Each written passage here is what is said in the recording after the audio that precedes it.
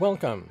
This is Dr. Michio Kaku, Professor of Theoretical Physics at the City College and the Graduate Center of the City University of New York, and this is Exploration. Every week on Exploration, we discuss the fascinating world of science and its impact on society. Well, today we're going to talk about a controversial issue that many scientists don't want to talk about, and that is what happens when scientists create evil. What happens when they collaborate with the Nazis to unleash incredible amounts of destruction, even though they themselves may have had good intentions and some of their work opened up whole new worlds to science? We're going to be talking about two individuals today that shaped the 20th century. The first is Werner von Braun, the greatest rocket scientist of all time, the man who was responsible for putting men on the moon. However, he started off his career working for the Nazis, perfecting the V-2 rocket, the Terror rocket, which terrorized London during World War II. He was captured by the Allies and then worked for the United States, building the Apollo space program, which was successful in terms of opening up the world, the universe, for space travel. And in the second hour of Exploration, we're going to talk about a much darker side of working for the Nazis. We're going to talk about Fritz Haber, one of the greatest chemists of all time, who also worked for the Nazis. However, much of his work was later used for chemical warfare, and it's ironic that the gases that he perfected, including zyklon gas, was eventually used to gas his own relatives. So in other words, here is a tragic case of a scientist, Fritz Haber, who opened up whole new areas of chemistry. In fact, he made modern fertilizer possible. Think about it. In the old days, nitrogen in the air could not be fixed into chemicals that could be used for fertilizer, even though bacteria can do this. He was able to perfect the process by which we can take nitrogen from the atmosphere and create fertilizer for it, and that in turn helped to create the Green Revolution. So on one hand, the German scientist Fritz Haber opened up the modern world of fertilizer, which created the Green Revolution, which greatly expanded the human population, and yet he also worked on poison gases for the Nazis, which were later used to gas his own relatives. So the theme of today's program is scientists who have to take responsibility for the achievements and also the dangers that they unleash on the world. So once again, our first special guest is Michael Neufeld. He's with the National Space and Air Museum of the Smithsonian Museum in Washington, D.C., and he's the author of the book Von Braun, A Dreamer of Space, Engineer of War. And in the second half of Exploration, we're going to bring on Daniel Charles, author of the book Mastermind, The Rise and Fall of Fritz Haber, the Nobel laureate who launched the age of chemical warfare. And now I'd like to introduce our special guest for today. We're very delighted to have with us Michael Neufeld. He's the chair of the Space History Division of the Smithsonian's National Air and Space Museum. And he's the author of an exciting book. It's a huge book.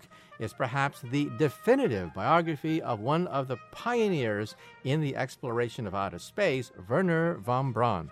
If you are a baby boomer, you probably were mesmerized by the image of this handsome scientist pointing the way to the stars with Walt Disney, saying, "On to the moon." And of course, he was successful that in his lifetime, he saw his childhood dream come true when he was responsible, in part, for putting several men on the moon. So once again, our special guest is Michael J. Neufeld of the Smithsonian Museum. The book is titled Von Braun, Dreamer of Space, Engineer of War, and it's also a book that forces us to confront the fact that how do we deal with scientists who work closely with the Nazis? So why rocketry? Rockets were thought to be the stuff of science fiction and toys. Why did he seize on rocketry? You know, it was right in the 1920s that the space movement took off for the first time and reached the general public. It was because of several theoreticians. One of them was Robert Goddard in the United States. Another was Konstantin Tsiolkovsky in Russia. And then in the German-speaking world, Hermann Oberth.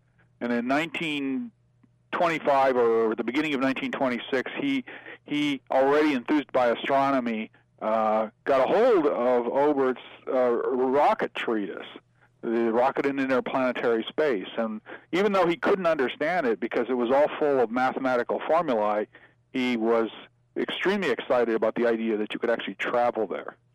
Okay, now very soon he becomes head of the rocket program for the government. Exactly how was the transition done? Here we had this young kid getting interested in engineering and rocketry, and all of a sudden he becomes a pro. What happened? Well, it's an interesting thing. Of course, it takes a number of years here, about 6 or 8 years from the time that he discovers Oberth. You know, he goes to boarding school. His math grades, which were terrible, become much better because all of a sudden he's motivated in math and science and becomes a kind of prodigy. He graduates early in 1930 from high school, goes into engineering school in Berlin. And at the same time, he was a member of the early Rocket Society in Germany, and they built a rocket center in Berlin. And this so-called Raketenflugplatz, this rocket club in Berlin, was beginning to experiment with rockets after 1930.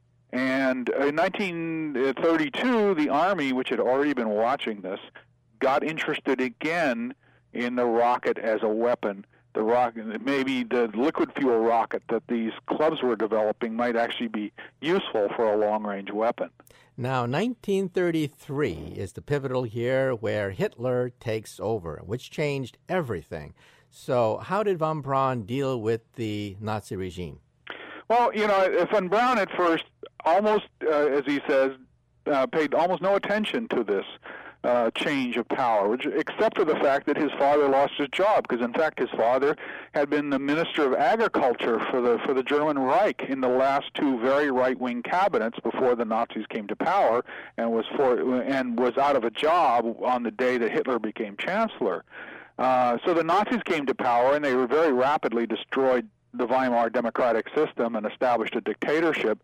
But he wasn't that interested in all that, and in any case, you know, pretty rapidly they began funding the Army better and better, so more money came towards him and came towards this little rocket program. At that time, it was just a couple of people, including himself. Okay, and then what happened in the 30s as more and more money came available, and which led to the development of the V-1 and the V-2 rockets? Well, in the 1930s, more and more money was given to rearmament, and there were people in the Army, notably General Becker, who became the head of the Army Ordnance Department, who was extremely interested in the long-range weapon and the rocket, what we now call ballistic missile, was an exotic long-range possibility, and so he began putting more and more money into rocket development. That led in 1937 to the founding of a new rocket center at Peenemünde on the Baltic Sea, and von Braun, who'd already built up a liquid fuel rocket program, then became the technical director of this rocket research station on the Baltic. And how old was he when he assumed the head of this rocket program? He was 25 years old. He wasn't the head. He was a technical director, and the head was a military officer always. But he always was the technical head of this rocket development. And he worked for the Army, but the rocket station was actually a collaborative effort between the Air Force and the Army. And he was the head of the Army side, which went on to develop what was later called the V-2. That was the ballistic missile. They called it the A4. It was the fourth one in their series, which became the weapon deployed at the end of the war. The V-1 was actually a completely separate weapon that he did not develop. That was a cruise missile. It was essentially a small jet airplane, which the Luftwaffe or Air Force developed during World War II. Okay, now the question is, how did he deal with the Nazi regime? Was he aware that slave labor was used to build these gigantic rockets? Well, he was, of course, quite aware of what was going on. In 1937, they asked him to join the Nazi Party, so he said, well, okay, why not? In 1940, the SS came and pressured him to become an officer, and he asked around, and they said, he said, I couldn't really say no. And that was partly because he didn't really have any strong moral principles other than furthering his career, and above all, going into space is what he really wanted to do. And then in 1943, the problem came up: how are we going to assemble the V2, and who is going to do it? And there was a real manpower shortage because of the Eastern Front. And so the decision was made by others to use concentration camp labor. And then the last phase of this, and the worst of this, is that they went underground in the fall of 1943 because of an air raid on Peenemünde by the Royal Air Force. And that's when the really horrible conditions for concentration camp labor set in. And at that time, von Braun was underground. He saw the concentration camp laborers. He saw the conditions. He was involved in decision-making about using concentration camp prisoners, which means that he certainly couldn't say that he bore no responsibility for it. Okay, now he wasn't the only one in that position. That is, top scientists who worked with the Nazi regime, Werner Heisenberg, the man who was in charge of the German atomic bomb program, was in a very similar situation. And so the question is, were these people Nazis at heart? Did they simply join the regime and work the regime because they wanted to further science? Was it careerism? Exactly why did they collaborate, in fact, work and head up large parts of the Nazi war machine? Well, in the case of Heisenberg, he was never a member of the party. He managed to evade doing that. I think both of them fundamentally came out of very conservative backgrounds, conservative families that were nationalistic. And therefore, they felt that they were working for Germany and they were working for German interests. I don't think either Heisenberg or von Braun were fundamentally believers in National Socialism in that way. Von Braun, more than Heisenberg, I think, was taken in by the Nazi regime, was somewhat enthusiastic for Hitler and the conquests and the achievements of the Third Reich, as they appeared to be up until they started losing the war. So of the two, I would rate von Braun as probably being closer to the Nazi regime than Heisenberg, and also bearing much more responsibility, because in fact Heisenberg never headed up an A-bomb program as such, because there never really was an A-bomb program. He was just one of the key scientific leaders of a small scientific group. Von Braun was the head of thousands of people in the middle of the war. He took a major personal responsibility. Okay, now let's talk about the engineering feat. You mentioned Robert Goddard, who built these little putt-putt rockets. Some call them almost like toys, built on liquid-fueled propulsion systems. And von Braun takes this little Goddard rocket, only a few feet long, and builds Vengeance 2. Vengeance 2 is the rocket that brought London almost to its knees. So let's talk about the engineering challenges and the successes of von Braun. Well, of course, the V2 was an enormous engineering achievement, and I must say that the oft-told story in the United States that he got his technology from Goddard is simply not true. He knew very little about what Goddard was doing, and because Goddard was extremely secretive. And in fact, it essentially was an independent line of development that came from Hermann Oberth, and through the German rocket clubs, it led to the development of this liquid fuel rocket technology.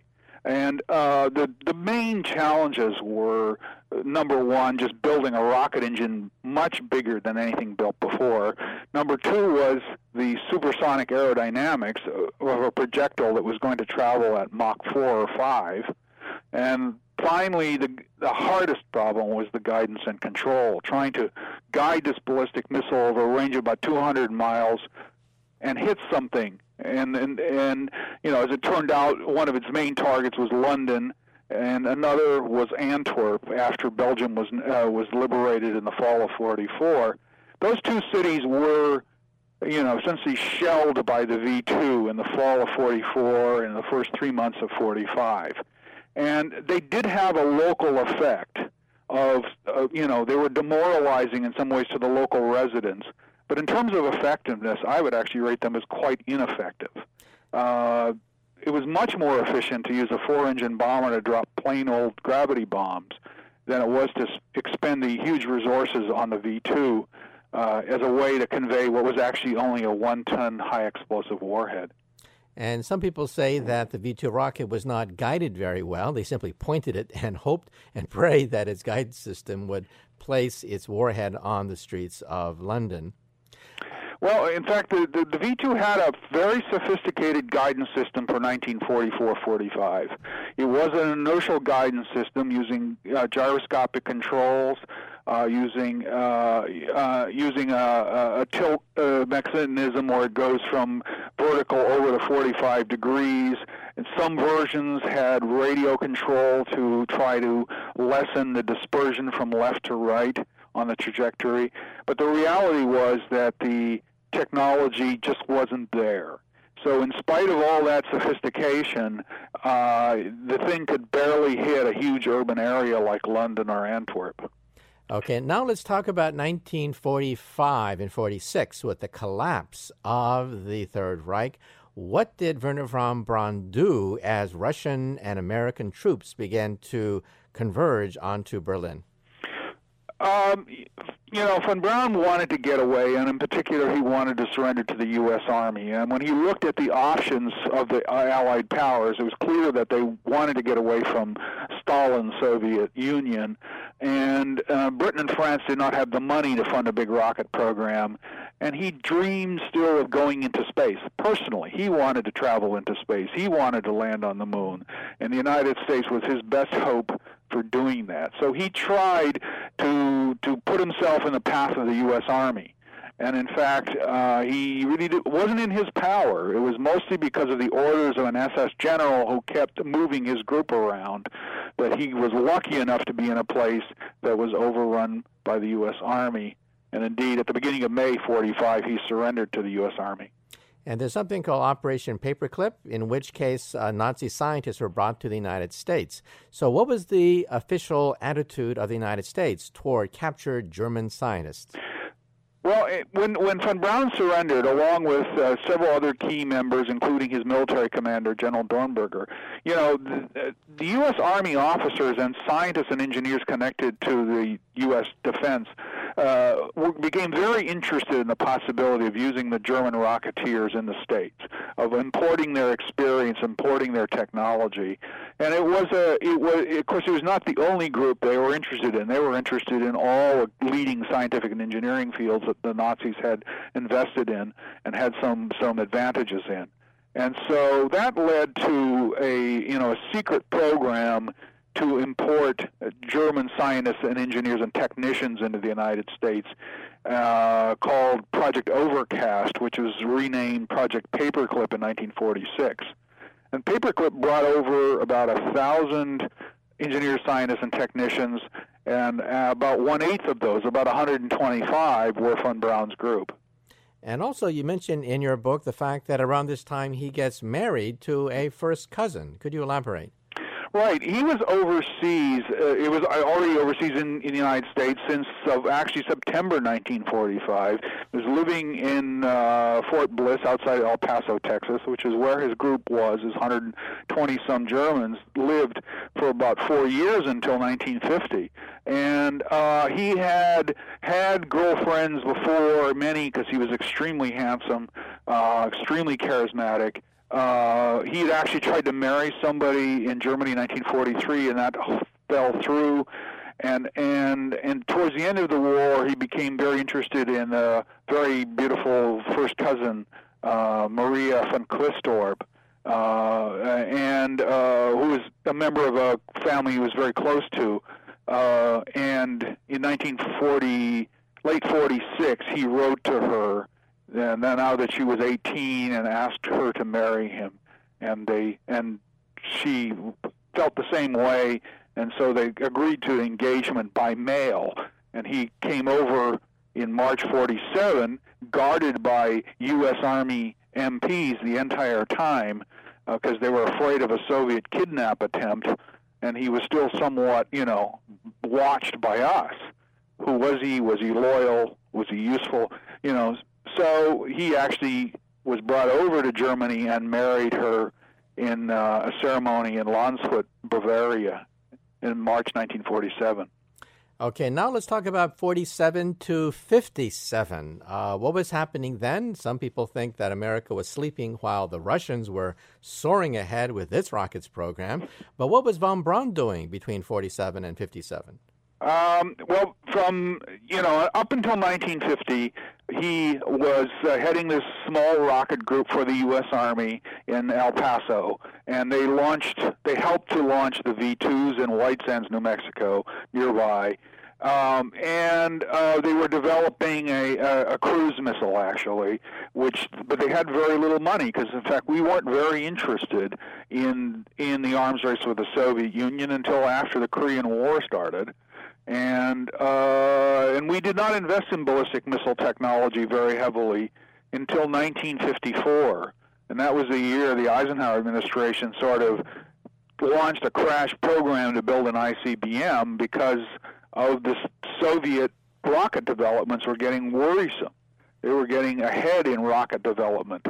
Now, we never quite caught up that advantage that they had built up early on after World War II, because in 1957 we were caught by surprise to some extent by the first ICBM that the Soviets launched, immediately followed by Sputnik when they launched the first satellite in October of 57. Okay, now let's talk about that historic launching of Sputnik. What was the reaction of the Eisenhower administration? What was the reaction of the public when the Russians beat the pants off the United States?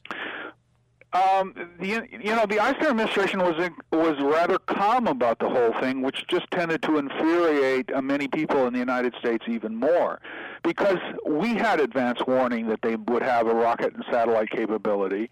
And the Eisenhower administration actually did not mind that some ways that they set the precedent that you could overfly other countries, because ultimately Eisenhower was most interested in Florida reconnaissance satellites, being able to take pictures of the Soviet Union. But the public was increasingly infuriated, especially after Sputnik 2, with the dog only 1 month after Sputnik 1 demonstrated that they had this big rocket, this big launch capability. And so over the fall of 57, the furor over the Soviets beating us got heavier and heavier. And that brought the Eisenhower administration under pressure, ultimately accepting that von Braun would be allowed to launch a satellite in addition to our official satellite program, Vanguard. Okay, and let's talk about Vanguard. I mean, here we have the Russians launching Sputnik 1, Sputnik 2, a dog in outer space. People are hysterical. They're saying that perhaps hydrogen bombs will be raining from outer space. And the Vanguard rocket was a dud. Explain the impact of what happens when America's great hope turns out to be a dud. Well, the Vanguard program ultimately succeeded in launching satellites, so in 58 and 59, but of course it was an enormous embarrassment on December 6, 1957, when, after 2 Soviet successes, the first Vanguard launch failed miserably on national television, went up 4 inches, cut off, fell back, and blew up. And so this was essentially the third in a series of humiliations. Although they then launched a satellite in March 57, in the meantime, von Braun and the Army got their chance, and they launched the first U.S. satellite on January 31st, 1958, Explorer. And tell us a little bit about that, because the public impact was absolutely staggering. Here was a German come to America to launch America's hope, as the press said. By the time that von Braun was famous for launching Explorer, he was already famous for doing other things, notably for writing articles about space travel in Collier's magazine in the early 50s, and for appearing on Disney TV shows in 1955. So he had already made himself into a famous man and had become a U.S. citizen in 1955. So he had an image with the public that many had already accepted, that he was probably our leading rocket engineer, leading American rocket engineer. So, people accepted this pretty well. I mean, obviously there were always people who had questions about his Nazi past, but the Army and his own accounts of his past sort of swept the problems under the rug and tried to make him look as good as possible. Okay, so what happens after 57? NASA gets formed, a huge amounts of money is available. What happens after 57? Right, of course, 57 and the Sputnik launches this into a space race. It launches us into a race with the Soviet Union over space, which is continually fueled by, of course, one Soviet first after another. The first satellite, the first dog in space, and then later on the first thing to go into escape velocity into orbit around the sun, the first thing to hit the moon, and so on, and eventually in 1961, the first man in space, Yuri Gagarin. So all of these Russian firsts only fueled this expansion of American space development. And von Braun ends up playing, of course, a very important role in that. His rocket group for the Army is transferred to NASA in 1959-60 and becomes Marshall Space Flight Center. And in the meantime, while this is happening, the Saturn program begins. Its first version of the Saturn, later called Saturn I, is designed to be a heavy lift vehicle for putting things in orbit. And, of course, ultimately after Yuri Gagarin, Kennedy decides to go to the moon, and Saturn becomes the basis ultimately for the development of the moon rocket, Saturn V. Okay, now 1961, the Russians put the first man in orbit around the Earth. America once again has another nervous breakdown, and there's enormous pressure, as you mentioned, on Kennedy to stake out the next goal. What was the reaction of the engineers? Did they think that Kennedy was unrealistic by saying that by the end of the decade we will put men on the moon, or did they think that it was going to be easy? Well, certainly no one thought it was going to be easy to put humans on the moon by the end of the 1960s. I mean, everyone saw that it was an enormous challenge. The reaction varied, actually, depending on who you were talking to. And I know that many of the people involved with the early Mercury program, they hadn't even gotten a human up yet. Alan Shepard was launched about 3 weeks after Yuri Gagarin for a little 15-minute hop. And then 3 weeks later, Kennedy announced going to the moon, and they said, this is really hard. Von Braun, on the other hand, having spent his lifetime promoting the idea of space travel and actually having been part of the behind-the-scenes discussions about how to respond with Vice President Lyndon Johnson, basically was the one who told Johnson, we can build a rocket to land on the moon probably about as fast as they can. We have a very good chance of beating them to a landing on the moon.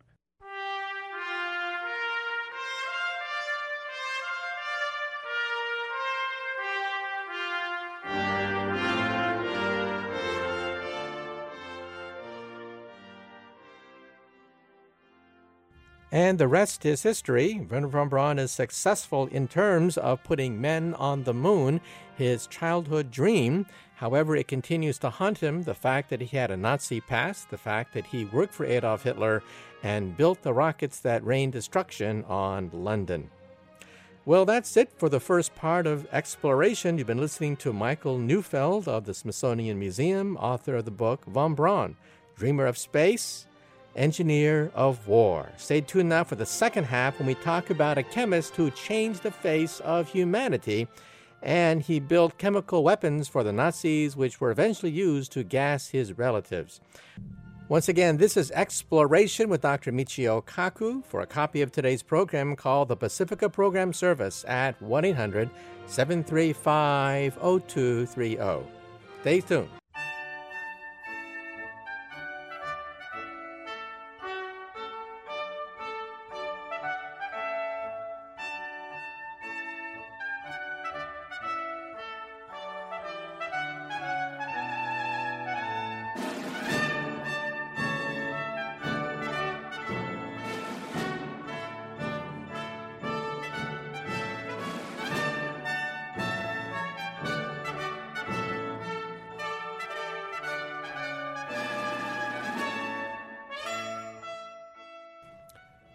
Welcome. Once again, this is Dr. Michio Kaku, Professor of Theoretical Physics at the City College and the Graduate Center of the City University of New York, and this is the second half of Exploration. The theme of this hour's program is the social responsibility of scientists. What happens when scientists not only pioneer new realms and open up new worlds of science, but also work for governments like the Nazis. In the first half of Exploration, we interview Michael Neufeld, author of the book Von Braun, Dreamer of Space, Engineer of War.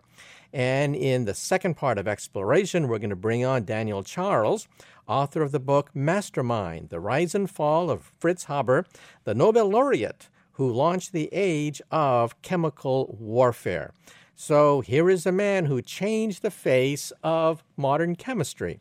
For example, the Green Revolution, which greatly expanded the population of the Earth, is due to the work of Fritz Haber. He showed that nitrogen in the air can be fixed and put into fertilizer. Believe it or not, the modern Green Revolution would be impossible without the work of Fritz Haber. However, he also worked for the Nazis, designing poison gas for the Nazis, which ironically were used to gas his own relatives. And so in this half of Exploration, we're going to be talking about Fritz Haber, the Nobel laureate who launched the age of chemical warfare, but also helped to create the Green Revolution, which greatly expanded the population of humanity.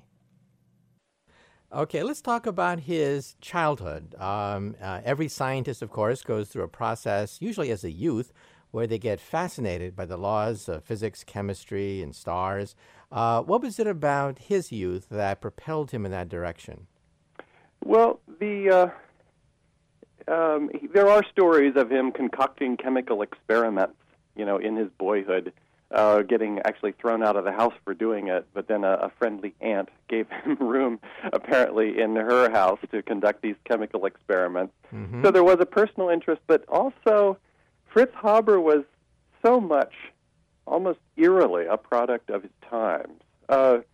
And science in general, and chemistry in particular, was the field within which Germany was excelling at the time when he was growing up, the latter part of the 1800s. It was something that it was an industry that Germany dominated. And Haber, I think, partly because he had this sense of wanting to escape his town. He wanted to be he wanted to rise in society. He wanted to be successful. I think partly he latched onto the thing that seemed to be the path toward success. And so he was very ambitious as a youth, right? But he grew up in a Jewish family. So could you explain how his religious identity changed over the years? He did grow up Jewish. He grew up in a large Jewish clan in the city of Breslau. It's now Wrocław in Poland. He was part of that generation of German Jews who, for the first time, really could participate almost fully in German society. The legal restrictions had, to a large extent, been dropped. Professions were open to them that had never been open to their ancestors. And Fritz Haber just seized on these opportunities with all his might. In his 20s, he converted to Christianity. And this was, to some extent, a rejection of his past, a rejection of his father, with whom he had many conflicts. But it was also an identification with this increasingly powerful German state. He wanted to be, he said, much later in life, in trying to explain his decision to convert, he took it as a step toward being more fully German. And what about comparing him a little bit to Einstein? Einstein also came out of that same social milieu.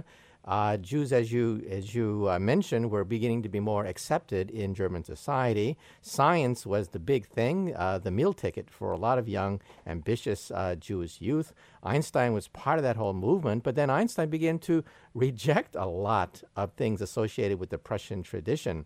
But I guess Haber went the other way, right? Right. Einstein and Haber are interesting kind of counterexamples to each other. They were both German Jews, as you mentioned, but Haber rejected that Jewish identity in favor of the German identity. Einstein never liked Germany much. For whatever reason, Einstein just couldn't abide nationalisms of any sort, and particularly German nationalism. He actually renounced his German citizenship as a young man.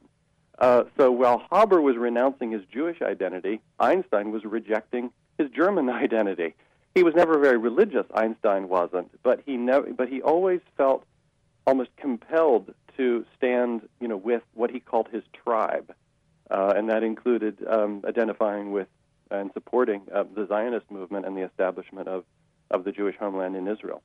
And in fact, Einstein renounced his citizenship as a teenager, which is something very rare for most teenagers to become stateless. Yeah, unheard of, particularly at that place and that time. And the authorities didn't know what to do with him, basically. Right. Well, Einstein, of course, had a very checkered early career. He couldn't get a job. He worked in a patent office. We all hear about these stories of his early days.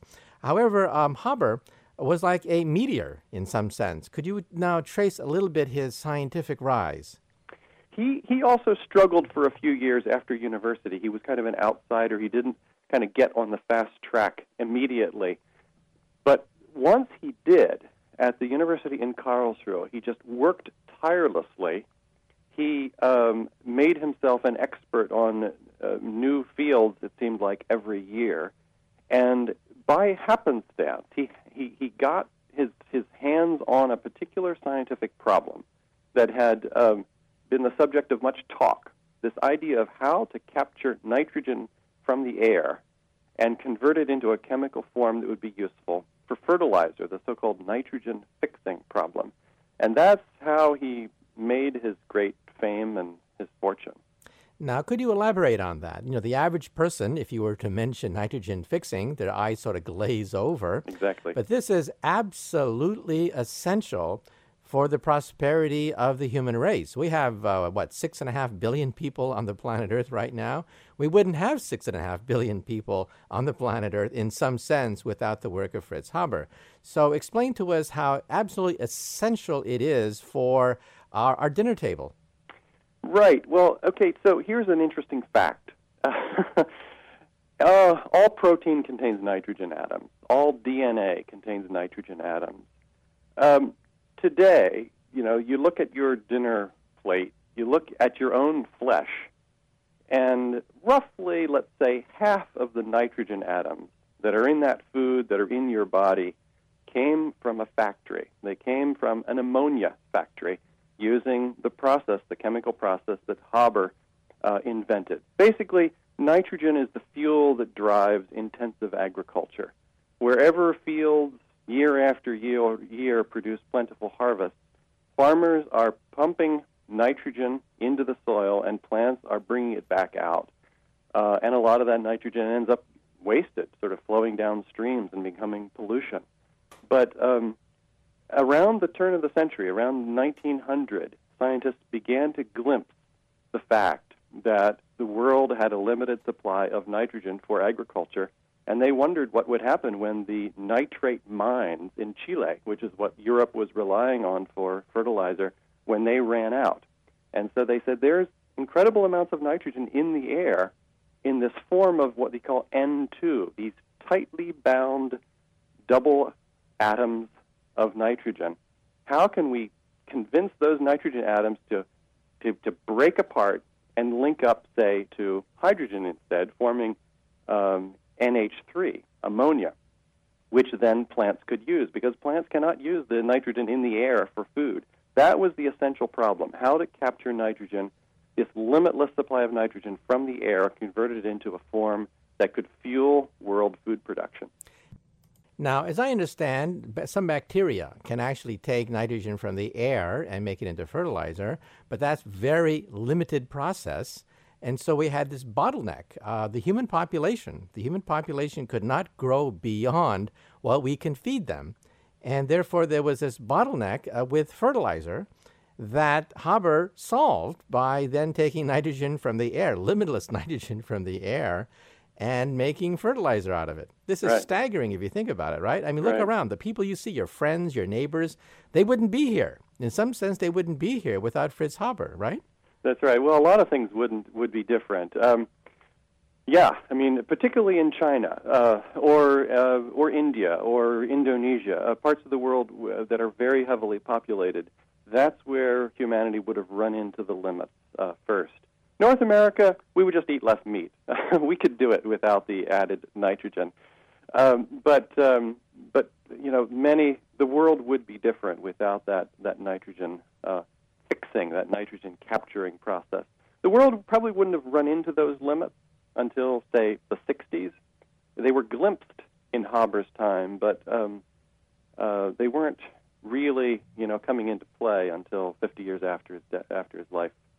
Now, we always hear the stories of struggling artists and poverty-stricken intellectuals, but here was a man who had some financial savvy as well, and he became wealthy. Could you elaborate? Well, Fritz Haber struck a deal with this industrial partner of his, the BASF company, which actually still exists. He said, so we have this patent on this nitrogen fixing process, this ammonia synthesis. For every unit of ammonia that you make, I, Fritz Haber, the inventor of this, will get a penny or two. And that wouldn't have been so significant had not World War I come along. But at that point, the German military was cut off from its supply of nitrogen for explosives. And suddenly, Haber's nitrogen fixing process becomes the key to keeping Germany in the war. And they built enormous factories and produced unbelievable quantities of ammonia. And Fritz Haber was getting money out of every kilogram of ammonia they produced. He became fabulously wealthy, worth a millionaire many times over. So, in other words, on one hand, he creates a nitrogen process which, in some sense, changed the course of agriculture.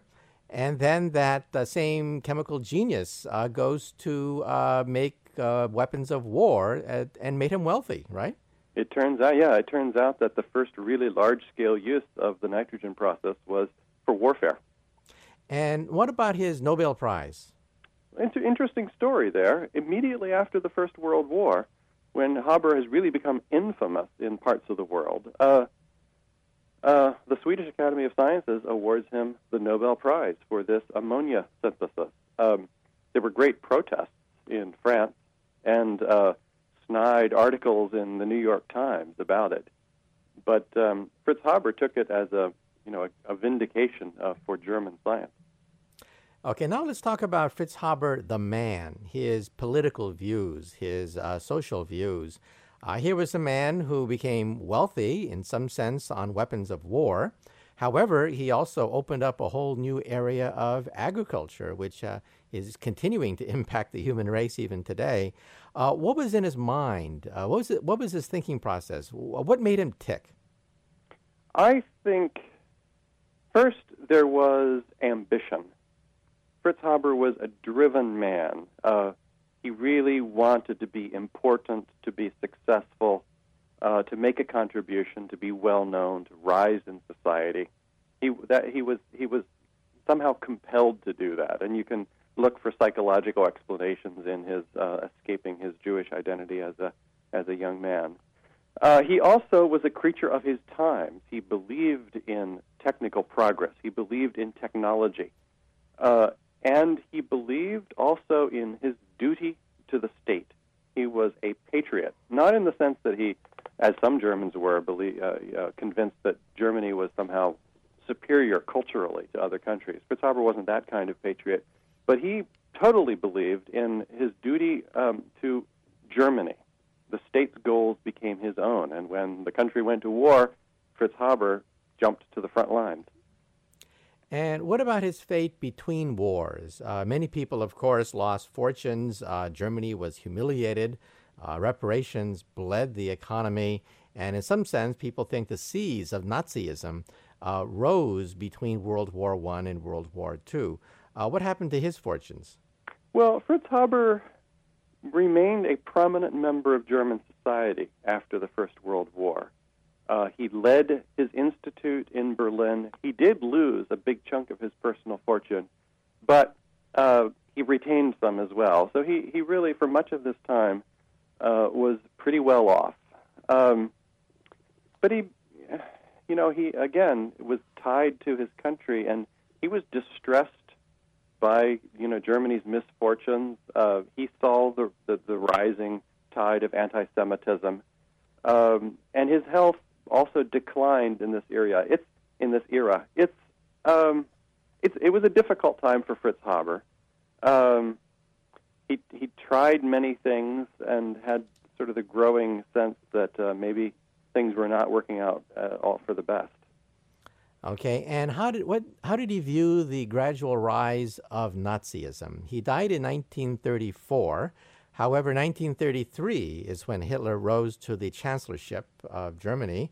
So what happened now in the late 20s and especially the early 30s where you could see the rise of Nazism? Well, Haber was dead set against the Nazis, partly because he was Jewish, and the Nazis were, he knew, his enemies. But beyond that, I mean, Haber was kind of on the right side during the 1920s. He was a Democrat. He participated in elections in a political party that was generally sort of middle of the road, pro-elections. He had friends among the socialists on the left as well.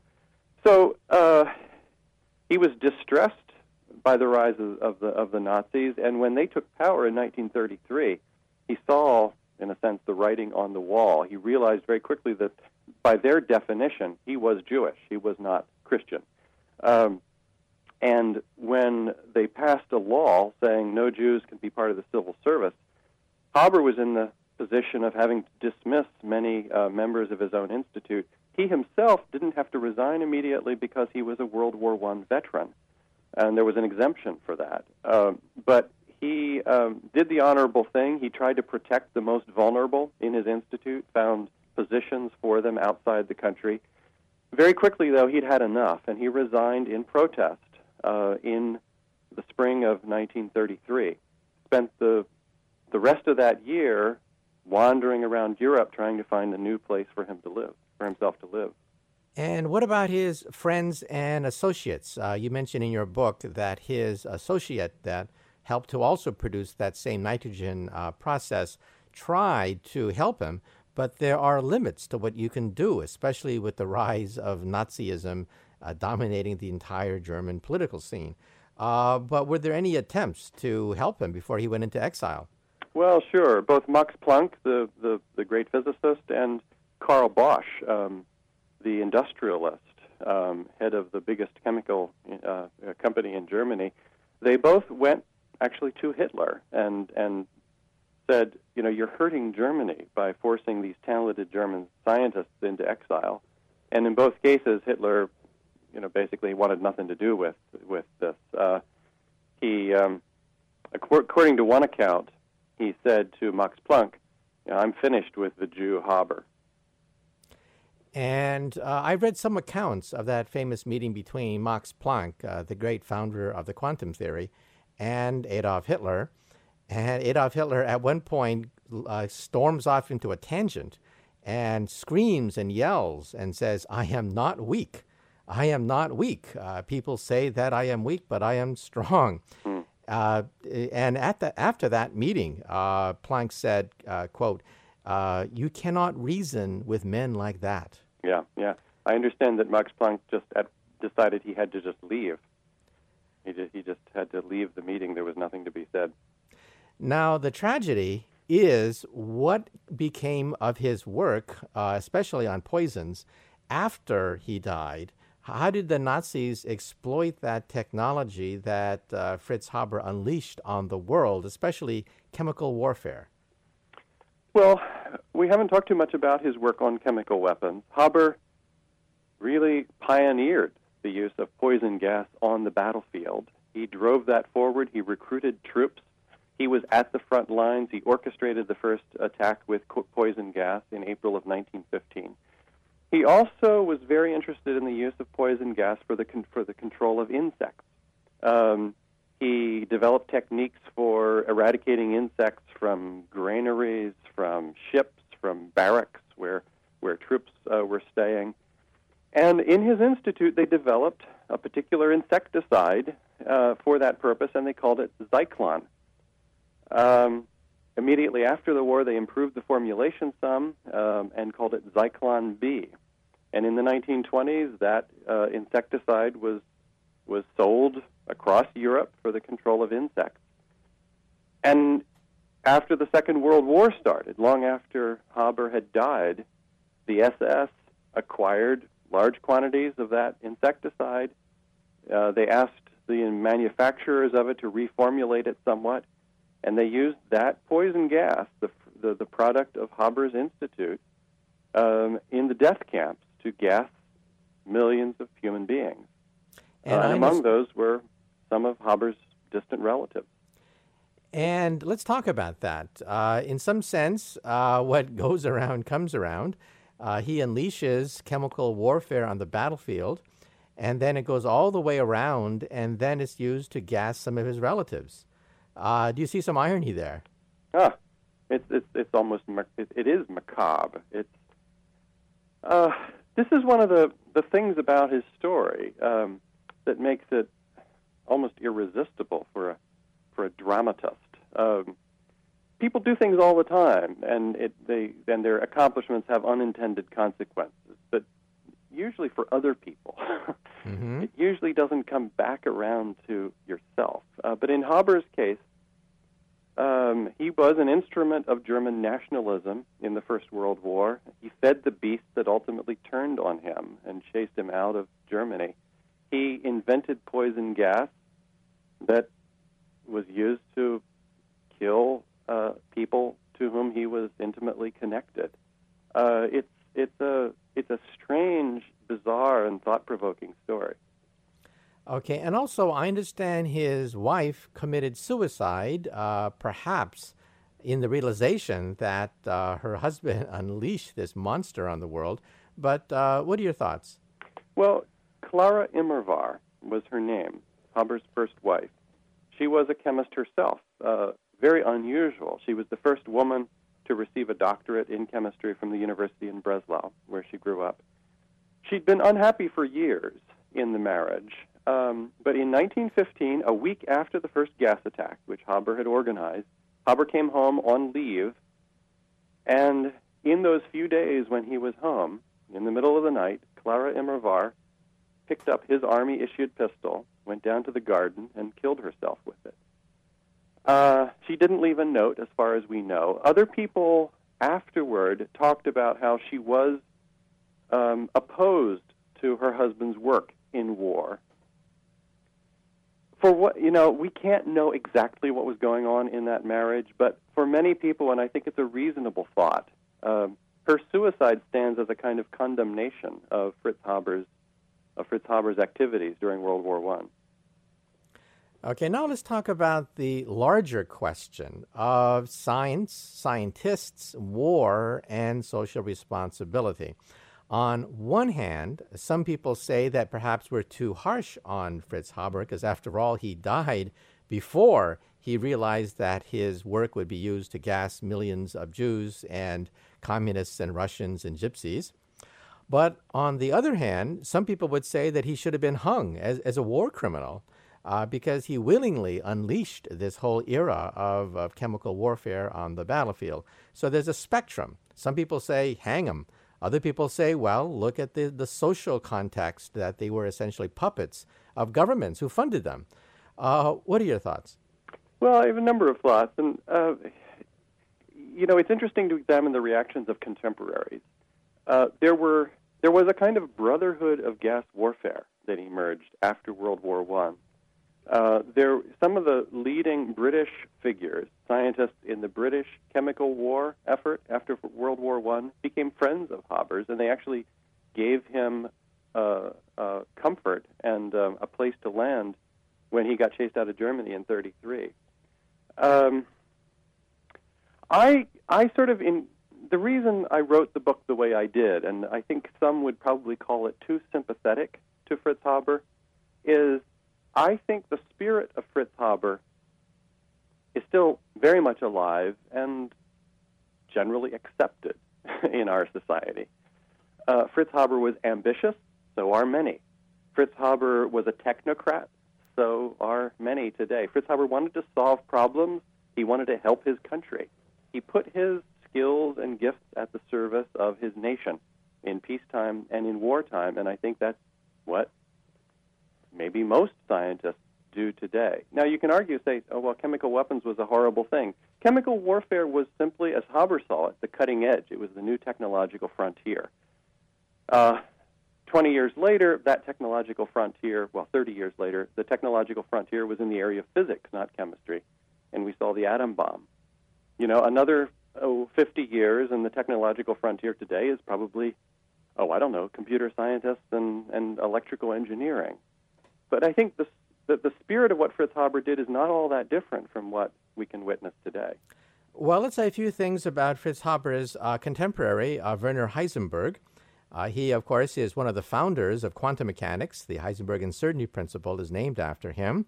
The play Copenhagen won the best play in London and New York concerning whether or not Heisenberg deliberately sabotaged Nazi effort to build the atomic bomb or whether he was an accomplice to Adolf Hitler's reach for nuclear energy. The play was rather sympathetic and simply said maybe he was just a nationalist and left open the possibility that he sabotaged Hitler's reach for the atomic bomb. But recently, a letter was released by the family of Niels Bohr, who was Heisenberg's mentor. And in that letter, never mailed from Niels Bohr to his student, Heisenberg, it mentions the fact that you, the student, Heisenberg, wanted to recruit me, Niels Bohr, one of the founders of atomic physics, to work on the Nazi atomic bomb because the Nazi victory was inevitable. And since the Nazis were going to triumph anyway, why not join the winning side? So here we have a supreme irony. Quantum mechanics, the theory that Heisenberg pioneered, is used every day in modern electronics, computers, lasers, the internet, satellite communications. Modern society would collapse today without quantum mechanics. We use it in the transistor. We use it in the computers. However, let's be honest about this. Werner Heisenberg also worked on the German atomic bomb.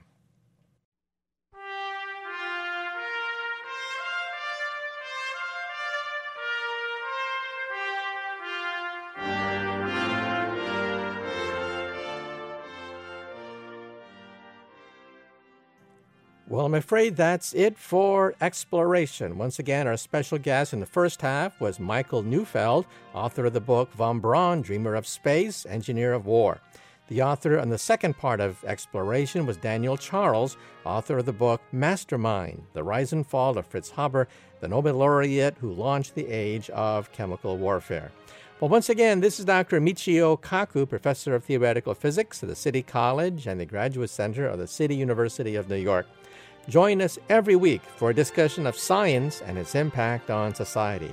And for a copy of today's program, call the Pacifica Program Service at 1-800-735-0230. Good day.